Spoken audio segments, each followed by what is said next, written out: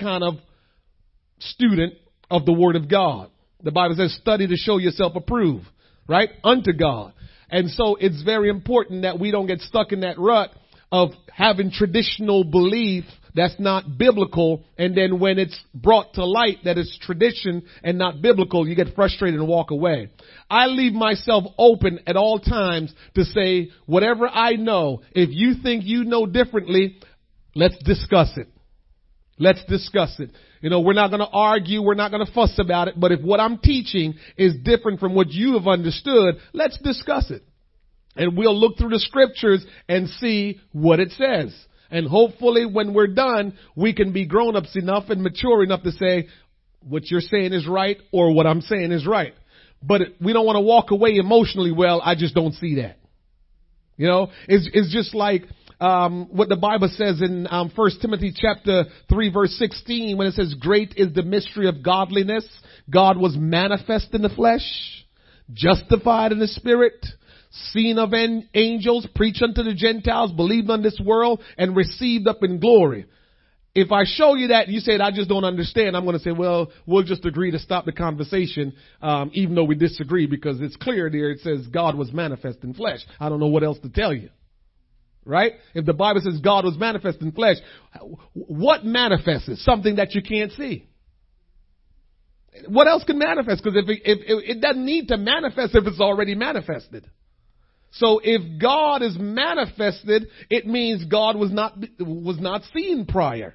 That's why the Bible says no man had seen God. God, the Spirit, was not seen. And so if God is now manifest in the flesh, then we have to stop and say, okay, how is that possible? And we go on and read that scripture. And so if that's something that we can't agree on, then we just have to stop there to disagree, to agree to stop, but disagree that we don't agree because God was manifest in the flesh. But I'm just using that as an example to say when we get into the Word of God, if you don't agree or I don't agree, then let's sit down and talk about it just with the Bible, and we'll get into it. So we want to be biblically sound Christians. Jump to the next chapter. Please do not think that I am against, this is Stan Gleason saying this, I am against any effort employed to reach one person with the gospel. We fully understand and agree with Paul, 1 Corinthians 9:22, and we're going to read that tonight and break it down, that by whatever means necessary, we must reach everyone we can with the saving message of Jesus Christ. I would suggest, however, that when the church leaders speak about soul winning, 90% of the congregation checks out for one of four reasons. So what Brother Gleason is saying, which I've experienced over the years, because all my life in church, whatever I do, Brother D, I always, either they say it out loud or they say it under their breath. That's just him. I don't know why people do that to me, and that frustrates me. That's just him.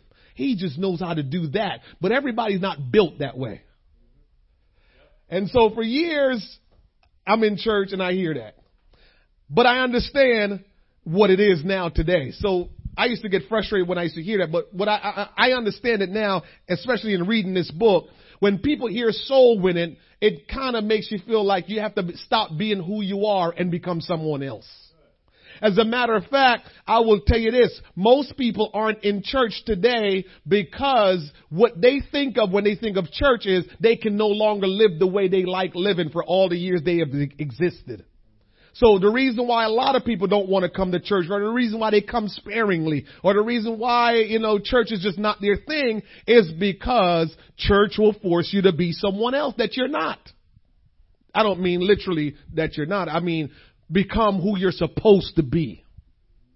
And so a lot of people have sidestepped church for that reason. As a matter of fact, I believe a lot of people who say I'm agnostic or whatever they say, is I don't believe in God, whatever you want to call that atheist, I believe that's their way of saying, I don't want to believe because if I believe, it's going to force me to have to now change. So let me just take the easy way out and says, I don't believe that stuff.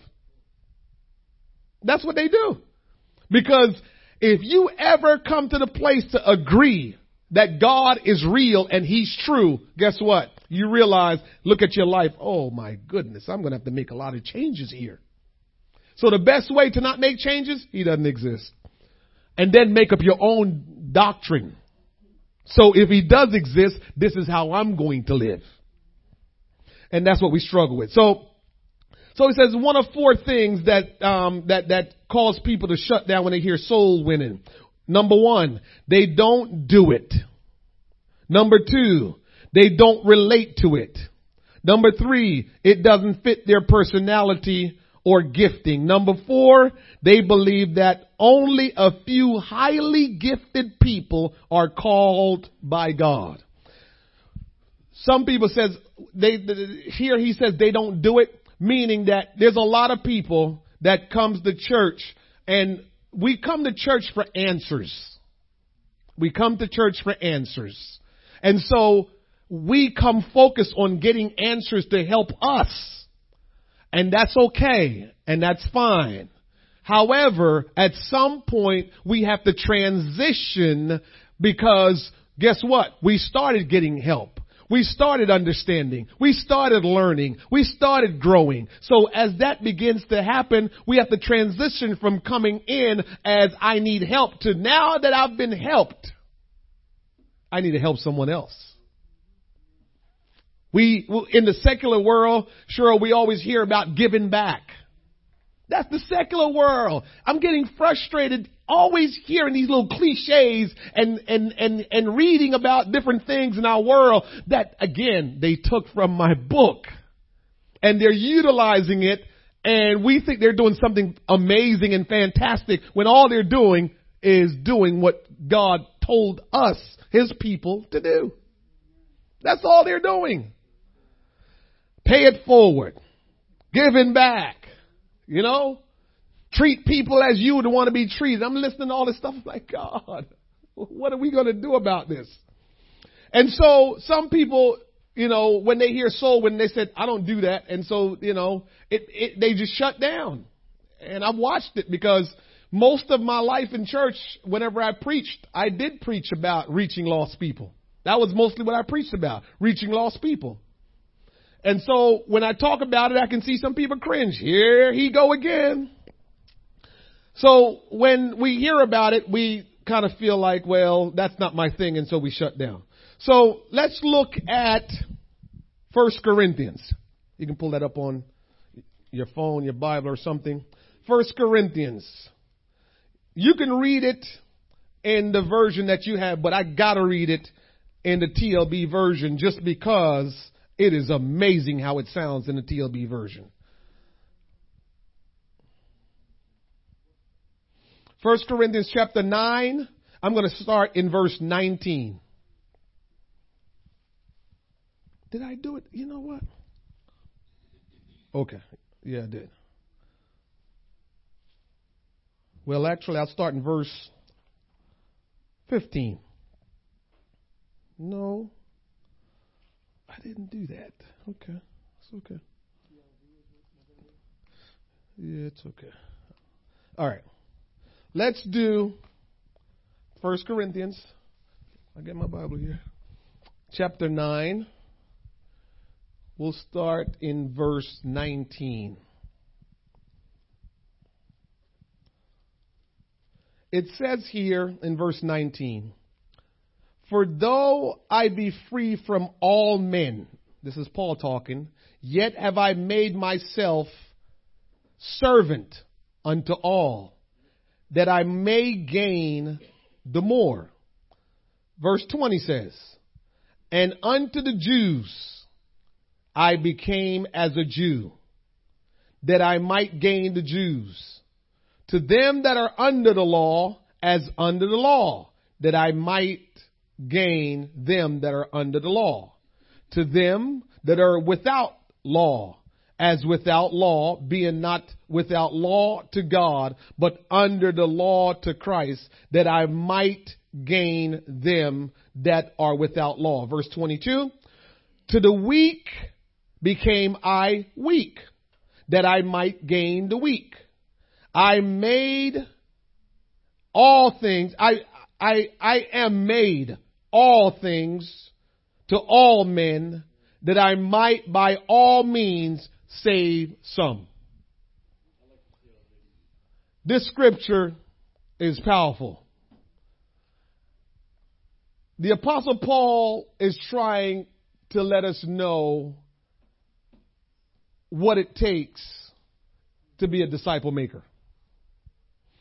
And so, Paul his writing is just outstanding. And so, what he's saying is, if I'm going to reach people, I have to accept people. Back to that old thing again. You can never be an effective disciple maker if you're just going to be you and stay you. And this is how you are. And I just don't do that kind of stuff. And I'm just not like that. Get your feelings hurt real easy.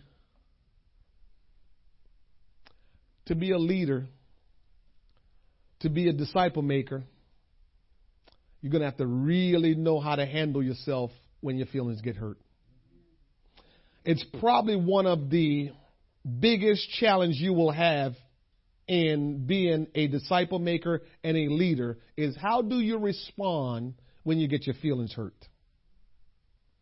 Because if you respond aggressively, if you respond demonstratively, if you respond where it's clearly seen, you're not going to make a good leader. You're not going to be an effective disciple maker. Because just like you respond, the other person will respond.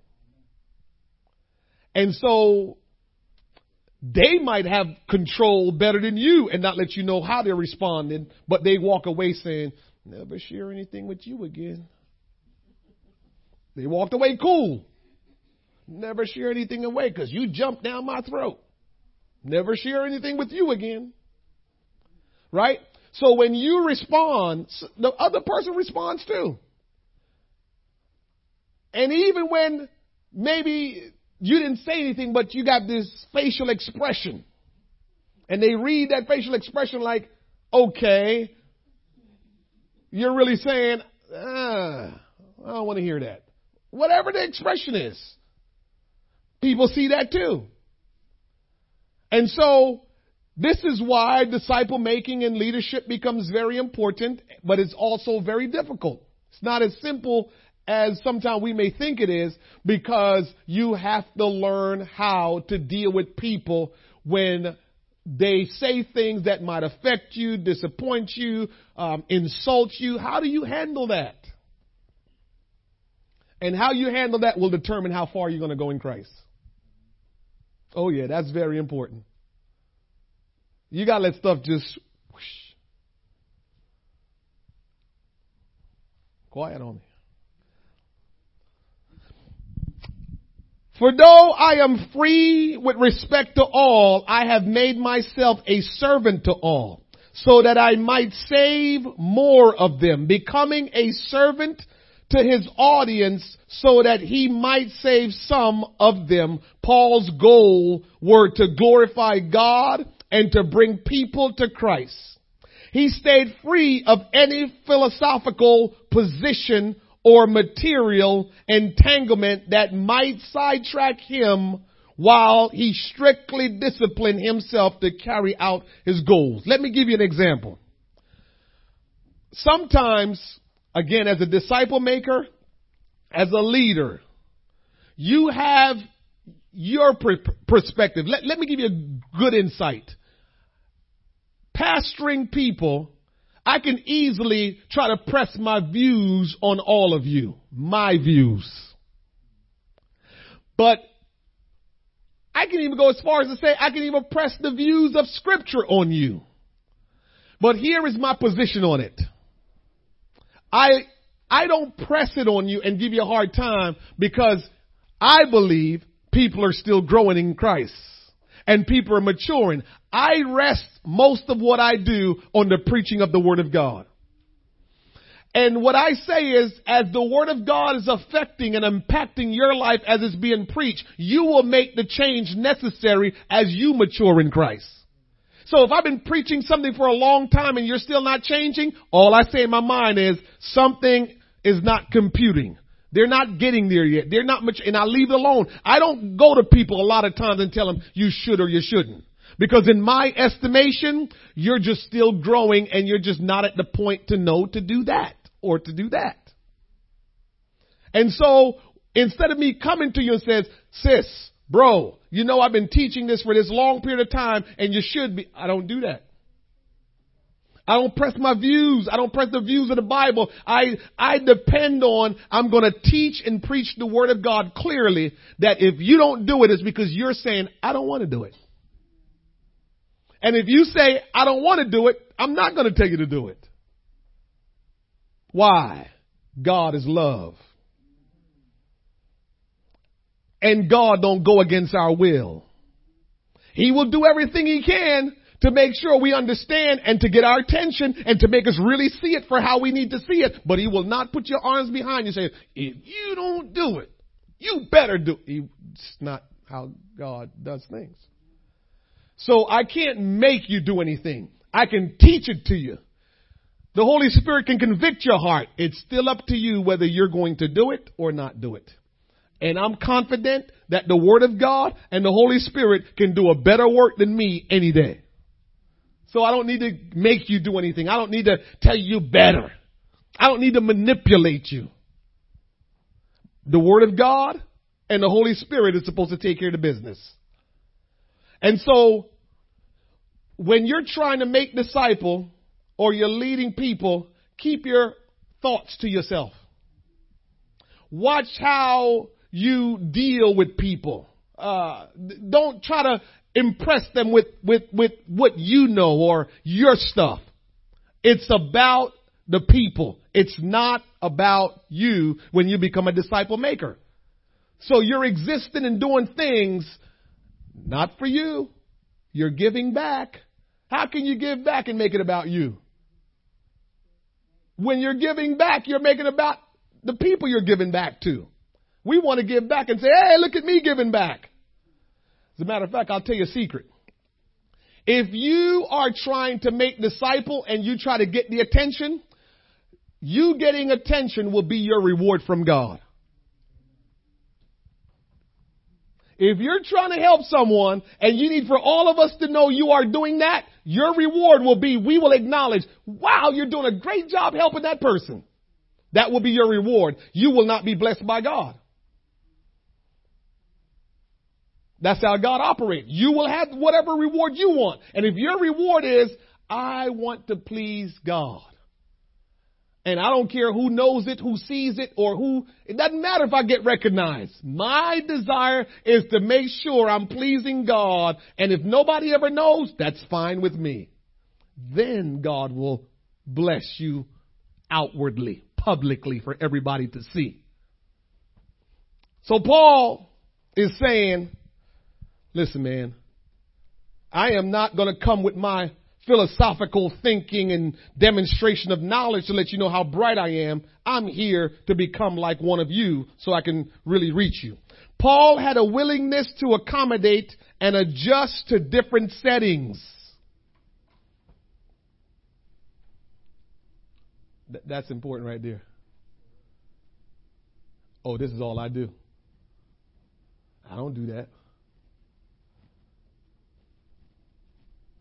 He adjusted different settings. When with the Jews, he ate kosher food. When with the Gentiles, he ate regular food. In Philippi, he accepted support. In other places, he did not. He wanted people of all cultures and background to listen to the gospel. Whenever missionaries go to another culture, they usually consciously embrace and adapt to every element in that culture that doesn't hinder the gospel or violate biblical ethics. When a missionary decides, I am going to go to Nigeria to reach people, that family, that missionary have to go there and be willing to say, I'm going to embrace the food they eat. I am going to go there and learn the language. I am going to go there and enjoy the customs. And not, you can't go and do it and be like, making faces like you're going through. Oh, I can't believe I'm eating this. Oh, I can't believe I'm wearing it. That doesn't work. When you go and embrace the culture, you got to act like that's my culture from the day I was born. That's what Paul is talking about. If you're going to minister to people, to reach them, you have to be willing to become like them. And if you don't like their culture and you don't like how this is done and how that's done, you won't be able to really help people. I don't like that. I don't do that. Oh, my goodness. Can't believe they're doing that. They eat fish with the head on it.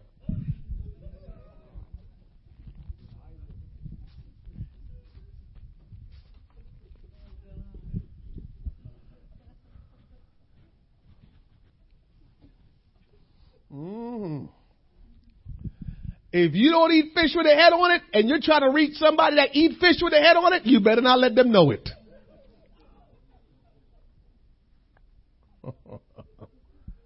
We're talking about being a disciple maker. This is what Paul was trying to tell us about becoming, making himself, be like all different people so he can reach some of them. That's what he's talking about. Paul never compromised the doctrine of scriptures, never changed God's word in order to make it more palatable to people in any given place. He never went against God's law or his own conscience. In matters that did not violate any principle of God's word, however, Paul was willing to become like the audience in order to save them to Christ. 3 groups are mentioned in his writing in those verses: Jews, Gentiles. When he says people that are not under the law, he was talking about Gentiles, and those with weak consciences. By saying to the Jews, I become like a Jew, Paul was stating that when necessary, he conforms his life to the practices of those under the law, the Jews. And so that's what he's saying. As Paul conformed himself to the Jews' lifestyle, he also conformed to those not having the law, referring to the Gentiles. Paul met them on their own turf, becoming like one not having the law, meaning a Gentile. This did not mean Paul had thrown aside all restraints and he was living like a pagan in hope of winning the pagan to Christ. As he explained, he always remembered that he was not free from God's law, but was under Christ's law. Paul lived according to God's law and his conscience, but he did not put undue constraints on his Gentile audience or any audience. So Paul didn't put any constraints on his audience. Listen, I know that there's a lot of churches. I know some strong churches that, they're strict about certain things. And believe me, in this church, there are certain things that I still know we need to do, but you don't see me running to you telling you to do it. If you're not listening to the teaching and you're not saying, okay, God is working in me, then I just leave it right where it is. Just let the Spirit work on you. Let the Word of God work in your heart. And when it's time, you'll say it. Remember, I told you I never forgot the day when I was in church and I said to the head usher, and I said to the person that was leading the outreach team, I said, I want to be an usher. I want to lead the outreach team, not lead the outreach team, but be a part of the outreach team. And they said to me, you don't have the Holy Spirit right now. And so when you receive the Holy Spirit, then you can come and be a part of those 2 teams. I said, okay, no problem. Now, that left me to go and ponder, how badly do I want to be a part of the usher ministry and be a part of the outreach? That was up to me. Now, I could get mad all I want and say, I can't believe this church required this and required that. Why they want to, I just want to serve. I could have done that. But when God puts something in your heart to do, don't you let anybody get in the way. And understand this. God already know what I am going to say when you come to me about anything. He already knows. So why is he allowing you to come to me about something when he already knows what I'm going to say? Why didn't he just stop you to spare your feelings? Why didn't he just say, you're getting ready to go talk to the pastor about this and he's going to say this, so just don't go. Just leave it alone. I want you to be this. I want you to serve in this capacity, but just don't go. No, he knows what I'm going to say. But what he's saying to you is, will you let anything get in the way of you doing what I want you to do? That's what he's saying. The weak refers to those with a weak conscience. The weak were already believers, but they needed to grow into a deeper knowledge of Christ and a deeper understanding of their freedom in Christ. Paul did this delicately, becoming as they were in order to gain their listening ear. So look at this. Here is a great example of Paul working the situation to reach some people. Paul says, to the weak, I became as weak. I had to stop when I read that. I said, hold on, Paul, hold on. Where did you ever display weakness in Scripture? You're not weak. You're the man. You're Apostle Paul. Then I thought about this scripture, Romans chapter 7. This is what I have in a TLB version. Romans chapter 7, verse 15.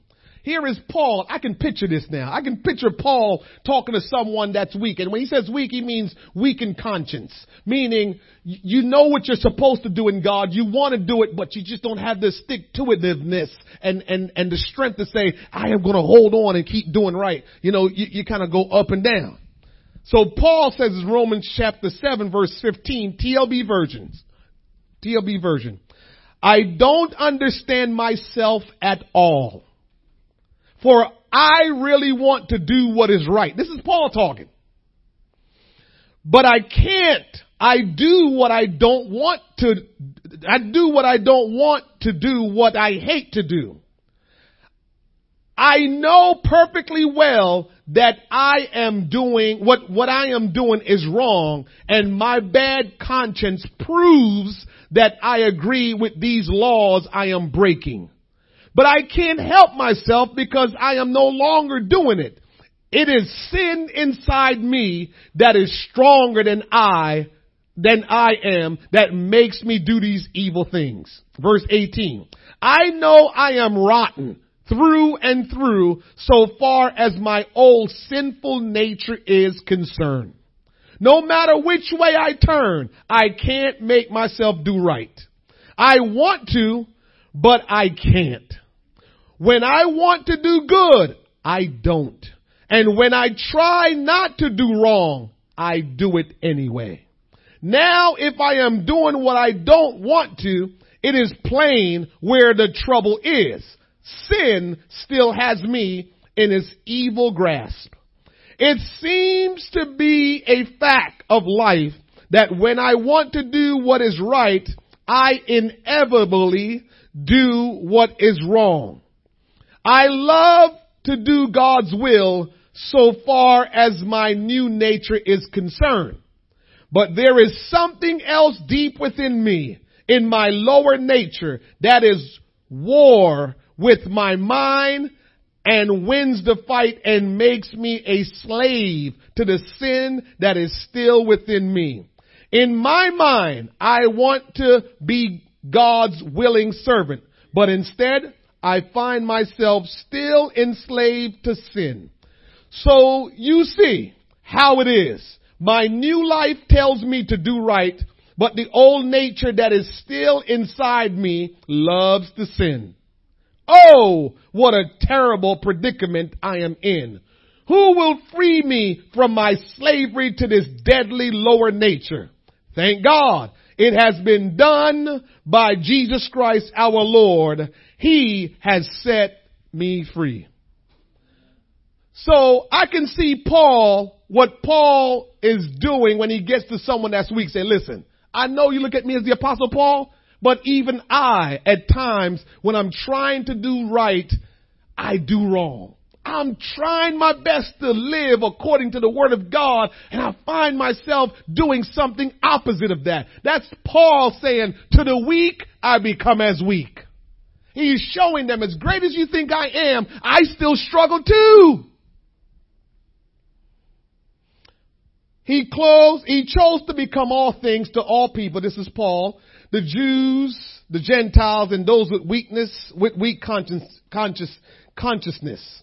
In order to save some, Paul never compromised the gospel, truth, God's law, or his own conscience. In other matters, however, Paul was willing to go to great lengths to meet people where they were. He had one focus. I do all this for the sake of the gospel, that I may share in its blessing. Paul's writing here in 1 Corinthians 9 reveals several basic principles for effective disciple making. Find common ground with others. Avoid a know-it-all attitude. Make others feel accepted. Be sensitive to others' needs and concern, and look for opportunities to tell about Christ. These principles are just as valid today as they were then. Which of these were used by those who brought you to Christ? Which ones need more conscious attention in your own effects to introduce your friends, neighbors, and coworkers to Christ? So, I remember I was called a phony, Brother D. I remember being called a phony in church. You know why I was called a phony? Because I was trying to win people to the Lord. Sorry, that was my old terminology. Because I was trying to make disciples of people. I was called a phony.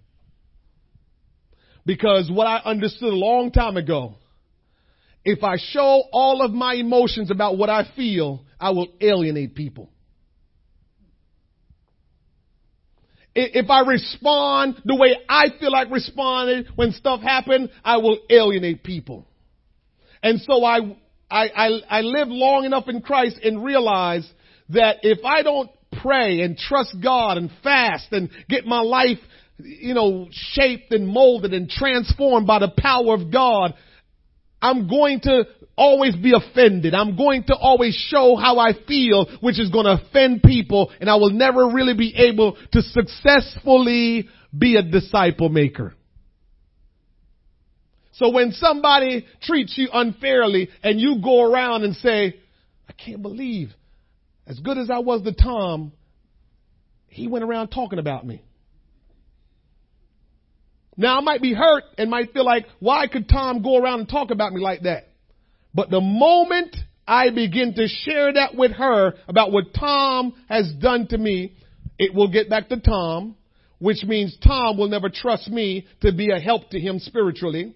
Also, too, she's going to say, if he comes and talk to me about Tom, when he gets upset with me, he's going to talk to me. Come on, somebody.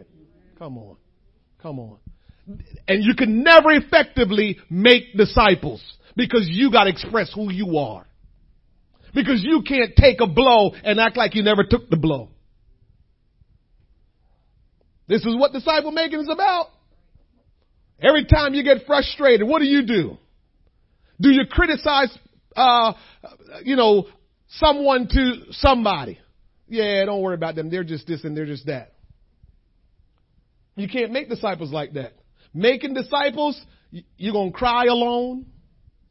Making disciples, you're going to fast a lot. Making disciples, you're going to be in dismay sometime, but all of it, just do it by yourself.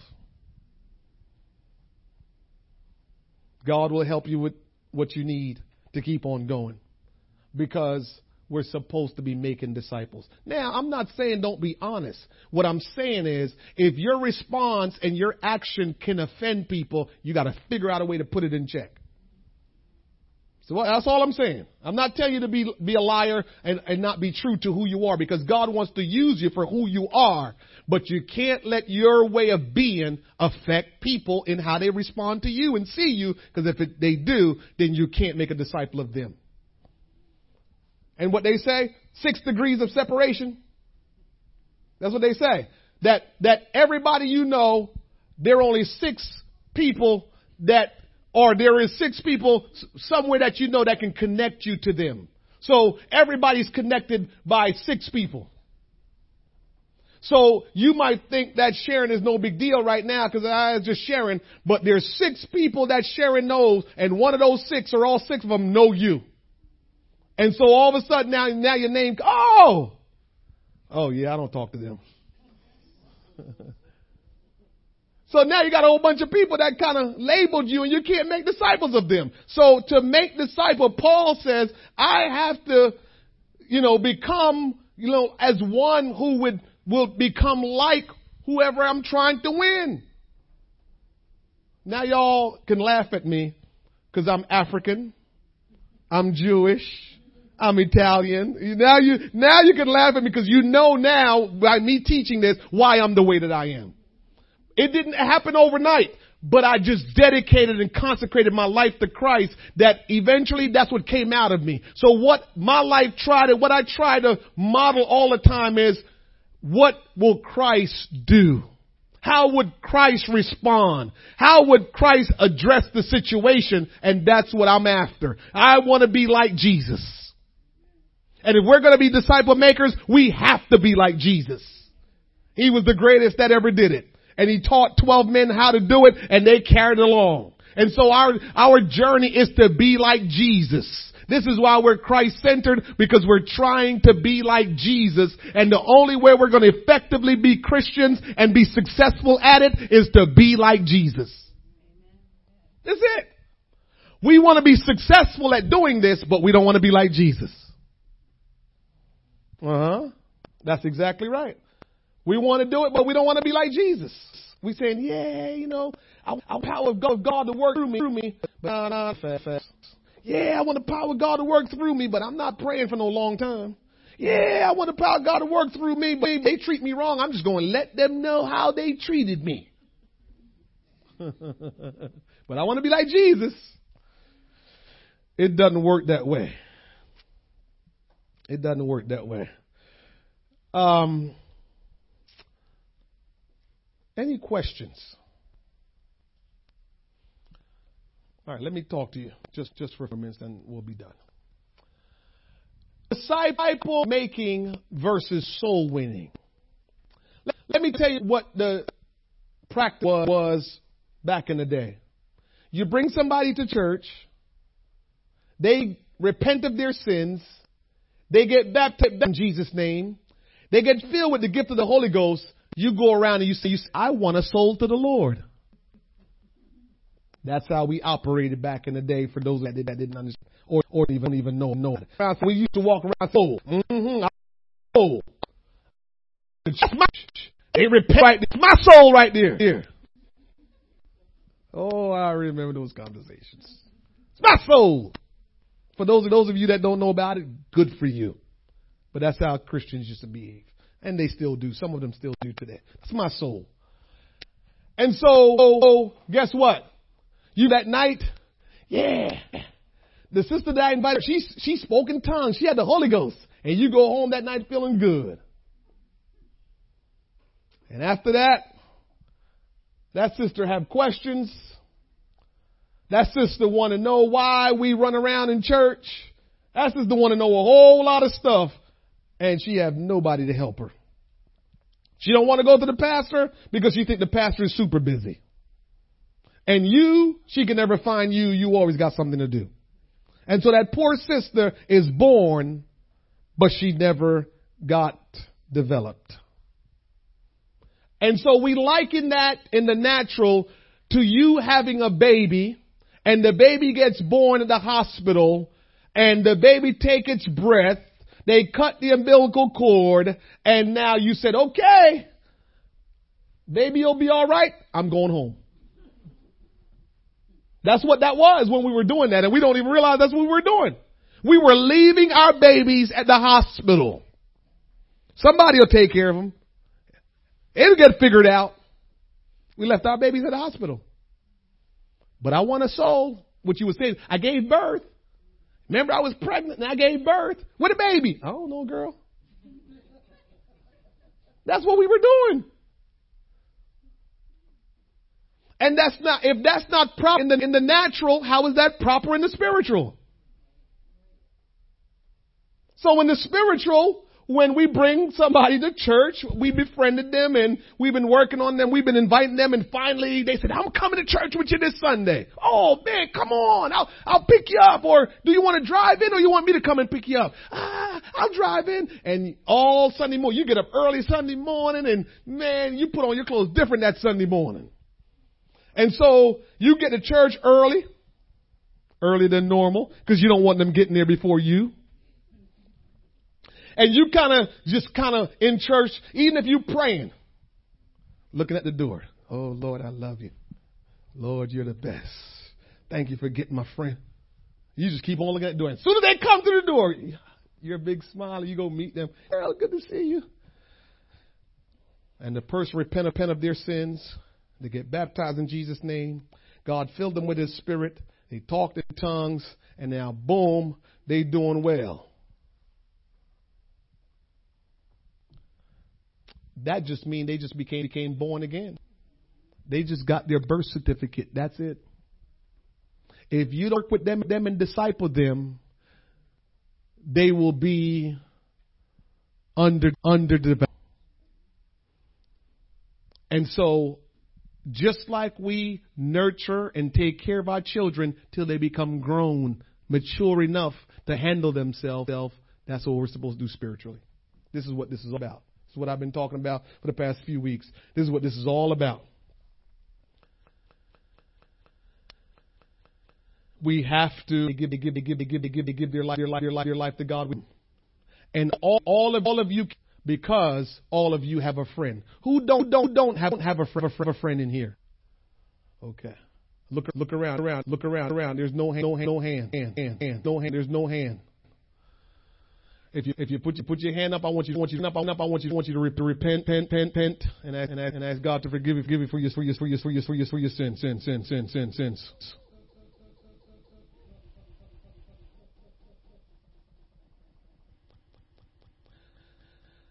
Everyone in here have someone that they can consider one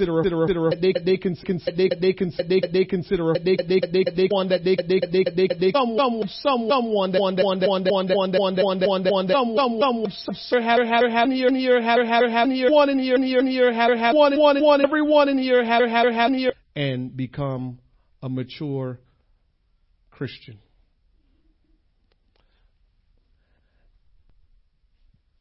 There's a statistic that says in the same book, if someone give their life to Christ, repent, get baptized, give the gift of the Holy Spirit, and disciple them, and that's just the way they live, 15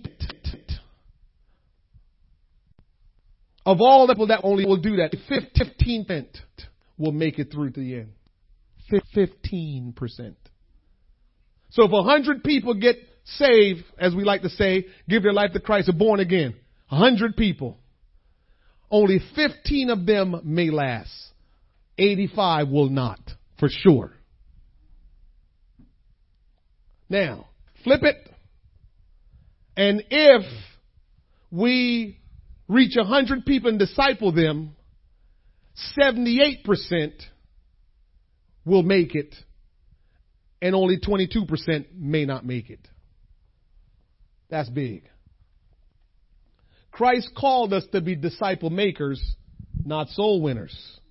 Christ called us to not just tell people they need to get baptized or they need to repent of their sins. He called us to make disciples. There's a statistic again in this book that says with the amount of people we have in the world today that are Christians, I forgot what that number is.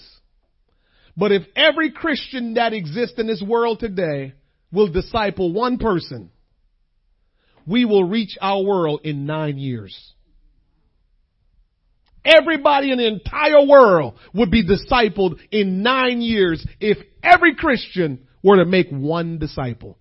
Tell me God is not God. When he say the things that he says, we just look at them surfacely. We just look at them like it's no big deal, and whatever we glean from it, we do it. But we have no idea the depth of what God is really saying to us when he says, go make disciples. We had no idea what he was saying. We would have been reached the world if we were making disciples. But because we've been doing the soul winning thing, we can't reach the world. This is why we got so many backsliders.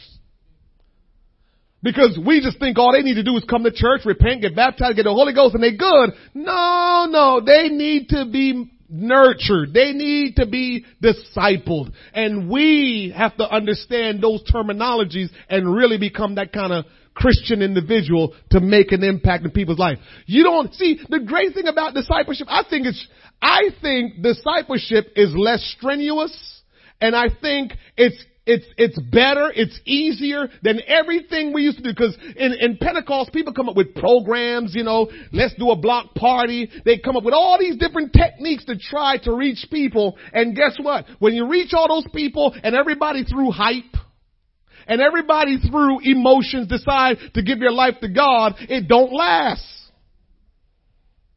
But if you just one person, not two, not three, one person, for one whole year, just have one friend that's walking with you. I think that's pretty easy. Hey, what you doing next week? How about we hang out a block? One person. If we would do it Jesus' way, we'll be more effective. But if we keep doing it our way, we're going to be challenged. And finally, I'm going to say, God is so good that he covers everything. If we do it his way, we will stay strong in Christ. If we do it our way, we become weak today, strong tomorrow, weak the next day, strong the next day, and we just be a roller coaster and we complain about everything that challenges us because we're not doing what Christ is. See, it still comes back to, are you doing what he says? Oh, you pay your tithes. Oh, that's wonderful. Oh, you come to every church. Oh, that's wonderful. Oh, you pray. Oh, that's great. Oh, I help out at the church. That's fantastic. But God says you need to make disciples. And so that one thing that you omit to do, you're doing everything. Remember the rich young ruler? Remember him? He did everything from his youth. He was the man. And Jesus said, go sell all that you got. Give it to the poor. Come with me. Oh, Lord, you ask a hard thing. Because what he was telling him is, go make disciples. Because making disciple is what will be supposed to be your lifestyle. It's how you're supposed to live your life every day. And when you live your life like that every single day, you don't have to worry about some of the challenges that you normally worry about. There's nothing like, one of the things that I've enjoyed in God, a lot of things, but one of the things that, I don't know if it's really an enjoyment, but I should say something that I know for sure is this. There is nothing like, Brother D, when I know I've been faithful to God, when I know I'm doing what God said I need to do, when I know that I'm in it to win it when it comes down to making disciples and stuff go wrong in my life, I laugh at it. Laugh.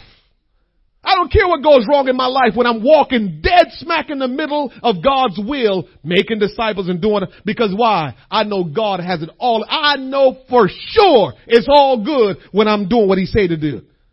Now, if I feel like I was slacking off and something happened, oh Lord, I'm going to find me a place to pray. Oh Lord, help me. I know I wasn't always right on track the way I need to be, Lord, but will you be merciful, and will you, God, have your way in my life, and will you give me direction in the things that are coming after me, Lord? Will you get between me and my adversary? Will you help me, Lord? That's the kind of prayers I start praying. If I feel like I wasn't on my game like I need to be. But if I was on my game and something coming, I just smile. Really, you can't do nothing to me because I'm walking in the will of God and I'm doing what God wants me to do, so I'm not worried about it. You see what happened? Go make disciples and see if that's not the way you feel and the way you think, because you know God is on your side and working with you because you're doing the things that you need to do for what God called you to do. Any questions? We're good? God called us to make disciples, not to be soul winners.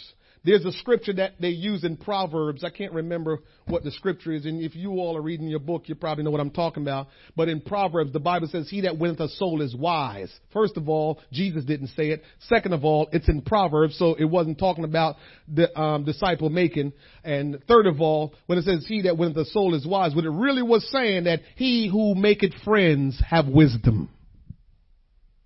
So it takes a little wisdom to have friends. But it wasn't talking about he who disciple people is whatever it was saying. So it's important that we understand that scripture is in Proverbs. We don't need to take it out of context. We just need to understand that Jesus said, go make disciples. And because that's what he says, that's what we need to do. That's what will be the successful method. And that's what will keep us going and not cause us a whole lot of heartaches. Any questions? Disciple making as opposed to soul winning. Father, we love you. We thank you.